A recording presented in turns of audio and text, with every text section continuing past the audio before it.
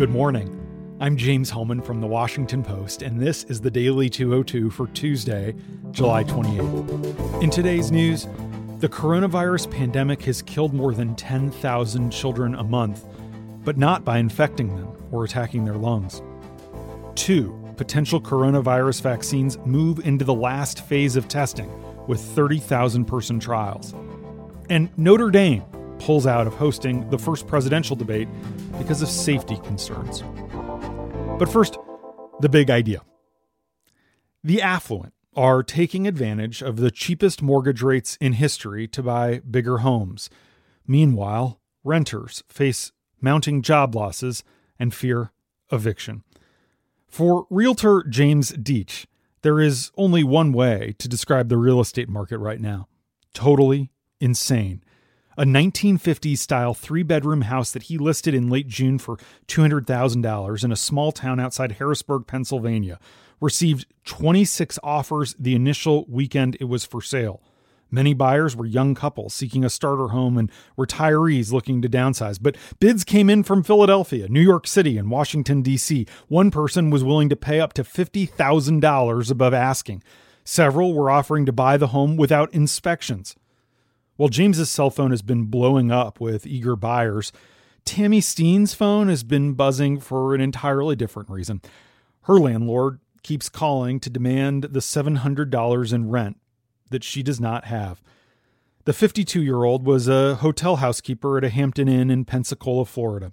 Her temporary layoff now looks permanent, and she's yet to receive unemployment aid despite applying in March because the state system is overwhelmed. She's applied to countless fast food, retail, and maid jobs, but hasn't been hired. She started selling hot dogs on the side of the road to beachgoers, praying that it helps her avoid homelessness.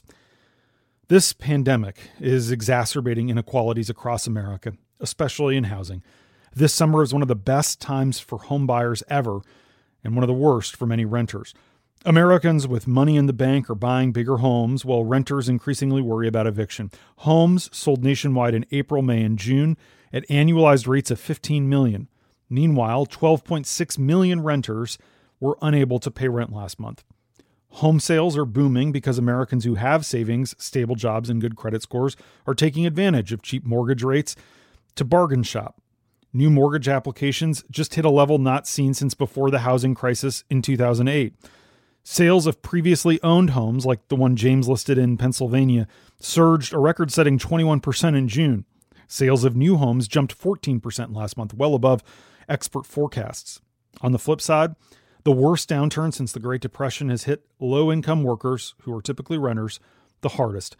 60% of renter households have had at least one person in their home suffer a job or pay cut, versus 45% of homeowner households, according to federal data. Evictions are widely expected to spike soon. Some economists are predicting that nearly 12 million eviction filings will be on the books by October. My colleague Heather Long talked to Tammy as she sold hot dogs on that road leading to the beach in Pensacola. Tammy is afraid to be out there because she doesn't want to get COVID-19, but she's desperate for money and feels like that's the only choice. She spent all her savings on rent. Her electricity and water are about to be cut off. She's working to get enough to keep them on. Meanwhile, last night, Senate Republicans finally released the draft of their $1 trillion plan for coronavirus relief. There's a lot of goodies that help the well-connected, but not as much for folks like Tammy. Under intense White House pressure, Senate Republicans agreed on Monday to allocate $1.75 billion in their bill toward the construction of a brand new state-of-the-art D.C. headquarters for the FBI, a block away, kitty corner, from President Trump's hotel. Officials at Trump's company had raised concern about a competing hotel possibly being built in place of the Hoover building should the FBI relocate to the suburbs. So Trump killed the plan to move the FBI to the suburbs and demanded a new building be built there. Concerns over Trump using the government to pursue his own financial interests have prompted the Justice Department's Inspector General, Michael Horowitz, to launch an investigation of the decision-making that led to the cancellation of the original plan, which had been in the works for several years. That investigation remains ongoing more than a year later, the Inspector General's office confirmed last night. A spokeswoman declined to comment further. Democrats were sharply critical of the White House's priorities in the coronavirus bill. Senate Minority Leader Chuck Schumer noted that there is no money for food assistance or election security or funding for state and local governments or hazard pay for essential frontline workers, but there is money for the FBI building that Trump wants. Senate Majority Leader Mitch McConnell, the Republican from Kentucky, has said this bill will likely represent the last major legislative response by congressional Republicans to the pandemic. McConnell's bill includes as a centerpiece a 5-year liability shield aimed at preventing businesses, universities, schools, and hospitals from being sued for 5 years over coronavirus-related damages. The GOP legislation also offers a 100% deduction on business meal expenses through the end of 2020 to help out high-end restaurants. Experts note that few businesses are paying for their employees to eat out right now, but Trump started pushing for this after he got a phone call in March from celebrity chef Wolfgang Puck asking for this as a favor. Several GOP senators got other goodies that they wanted to secure their votes for the bill. New parts of the legislation includes a proposal from Lindsey Graham in South Carolina aimed at bringing production lines back to the U.S. from China. Legislation by John Cornyn from Texas that would increase incentives for advanced chip manufacturing inside the U.S., and a measure by Rob Portman from Ohio that would address intellectual property theft at federally funded research centers. That won't help Tammy for now. And that's the big idea. Here are 3 other headlines that should be on your radar. Number 1, over 1,000 new coronavirus fatalities were recorded in America on Monday. At least 145,000 of our fellow Americans have now succumbed to the contagion. One of the latest victims is a physician from Baltimore who headed the intensive care unit at the Mercy Medical Center there. Dr. Joseph Costa, who was chief of the critical care division at the hospital, died this weekend in the same ICU he supervised. He was attended by his partner of 28 years and about 20 staff members who placed their hands on him as he breathed his final breaths. Joseph was 56. David Hart, his husband, described the moment as painfully surreal. He says it was hard having his partner die in his arms, surrounded by the people he supervised and worked with for so long. The pandemic is having a lot of indirect effects that have not gotten nearly enough attention as well. A brand new study out today in the influential Lancet Medical Journal says that the contagion has released a tidal wave of childhood hunger and malnutrition that will have long-lasting consequences for education, growth, and risk of disease. As the virus and related lockdown orders have disrupted trade routes, closed markets, and isolated millions from food and medicine, this new analysis shows that 128,000 additional children under the age of 5 will die during the first year of the outbreak from it. They believe more than 10,000 kids a month have already been dying. Modeling food supplies in 118 countries, the experts found that measures to contain the virus, from social distancing and school closures to lockdowns and closed borders, have pushed communities already stricken with hunger and other woes past the brink. More than half of all deaths were in sub-Saharan Africa and in war-torn Yemen. The study was accompanied by an urgent call for action from the heads of several UN agencies, including the World Health Organization and UNICEF, who urged global leaders to contribute at least $2.4 billion immediately to address hunger.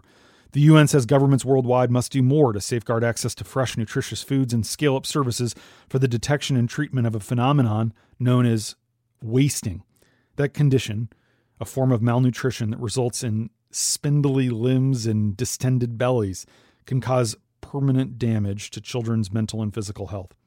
Since the start of the outbreak, wasting is affecting more than 550,000 additional children each month. Number 2. 2 potential coronavirus vaccines are moving into the last phase of testing with 30,000-person trials. Tony Fauci, the government's leading infectious disease expert, said yesterday that he's cautiously optimistic about the candidate developed by Moderna in collaboration with the NIH. Meanwhile, the New York Times reports today that Trump announced last week that he was throwing the first pitch at a Yankees game in August because he was jealous that Fauci got to throw out the first pitch before a Washington Nationals game. An hour before Fauci threw that first pitch at the season opener in Washington, Trump stood on the briefing room stage at the White House and declared that he too had been invited to throw out his own opening pitch. But the Times reports that Trump had not actually been invited on that day by the Yankees, and his announcement surprised both Yankees officials and White House staff. But Trump had been so annoyed by Fauci's turn in the limelight that he directed aides to call Yankee officials. After the president's announcement, White House aides scrambled to let the team know that the president was actually booked on August 15th and already had plans. That was the day Trump said he was going to New York without consulting with anybody. Then, on Sunday night, Trump tweeted that he had decided not to throw the opening pitch after all, even though he hadn't been invited. The Times reports that Fauci, again, the top infectious disease expert in the government, has been marginalized in ways that actually harm public health because of Trump's jealousy. He's been excluded from a new group of White House officials that meets on the virus, led by Jared Kushner, the president's son-in-law. And in a sign that it'll be a while before things return to normal, despite the ongoing vaccine trials, Google announced yesterday that it will not bring back its 200,000 employees into the office until July of 2021. That makes the parent company, Alphabet, the first major U.S. company to push its office comeback into the second half of next year. Number 3. Mary Trump, whose best-selling book calls her Uncle Donald Trump the world's most dangerous man, said in an interview with the Post yesterday that she plans to do everything in her power to elect Joe Biden as president, but said she hasn't talked to his campaign just yet. In the new book, Mary Trump quotes Marianne Barry Trump, the president's sister, a former federal judge, saying that Donald Trump is a, quote, clown who could never get elected. Asked yesterday whether Marianne knew her quotes would be in the book, Mary Trump said that they came from conversations that took place before she planned to write it. She said she hasn't talked to her aunt since the book was published and said she wouldn't be surprised if they never speak again. Mary Trump, who's 55, was trained as a clinical psychologist and says she believes her uncle is fundamentally unfit to serve. She also wrote in her book that a friend of Trump named Joe Shapiro took the SAT for him to enable Trump to get admitted to the University of Pennsylvania. She acknowledged in the interview that she does not know who that person is, and proof has not emerged. Asked whether Marianne was the source who told her that anecdote, she declined to confirm it, but said it came from somebody in the family who had absolutely no reason to make it up. Meanwhile, also in New York, Trump's lawyers said a subpoena for his tax records amounts to harassment. The president's latest attempt to shield his financial records comes as Manhattan District Attorney Cyrus Vance Jr. seeks to accelerate his investigation into hush money payments made to 2 women during the 2016 campaign who alleged extramarital affairs with Trump as he was married to First Lady Melania Trump. This follows a major Supreme Court ruling earlier this month that found Trump's status as a sitting president does not make him immune to investigation by local authorities. Trump's civil complaint seeks to block Vance from obtaining Trump's records through a subpoena to his accounting firm, Mazars USA. His lawyers, barred by the Supreme Court's 7-2 ruling from arguing presidential immunity, are now challenging the subpoena's legality in other ways. Vance's office is investigating whether the Trump organization falsified business records to conceal the hush money payments made to porn stars Stormy Daniels and former Playboy model Karen McDougal. Back to the coronavirus. The presidential debate in September will be moved to Ohio from Indiana after the University of Notre Dame withdrew from hosting the event last night over concerns about the safety of holding a large-scale public event during the pandemic. Instead, the debate will now be held on a shared health campus of Case Western Reserve University and the Cleveland Clinic. Reached by phone, Bill Lubinger, a spokesman for Case Western, declined to say why the Cleveland institutions believe they can host a safe event when Notre Dame has concluded it cannot. And that's the Daily 202 for Tuesday, July 28th. We're doing a listener survey, as I've mentioned a couple times, to assess our whole suite of podcasts, and we would love to get your thoughts. To share your feedback, please go to washingtonpost.com/podcast survey. All one word. Tell us what you like, what you don't, how we can better serve you. Again, that's washingtonpost.com/podcast survey. As always, thank you for listening. I'm James Hohmann. Stay safe. I'll talk to you tomorrow.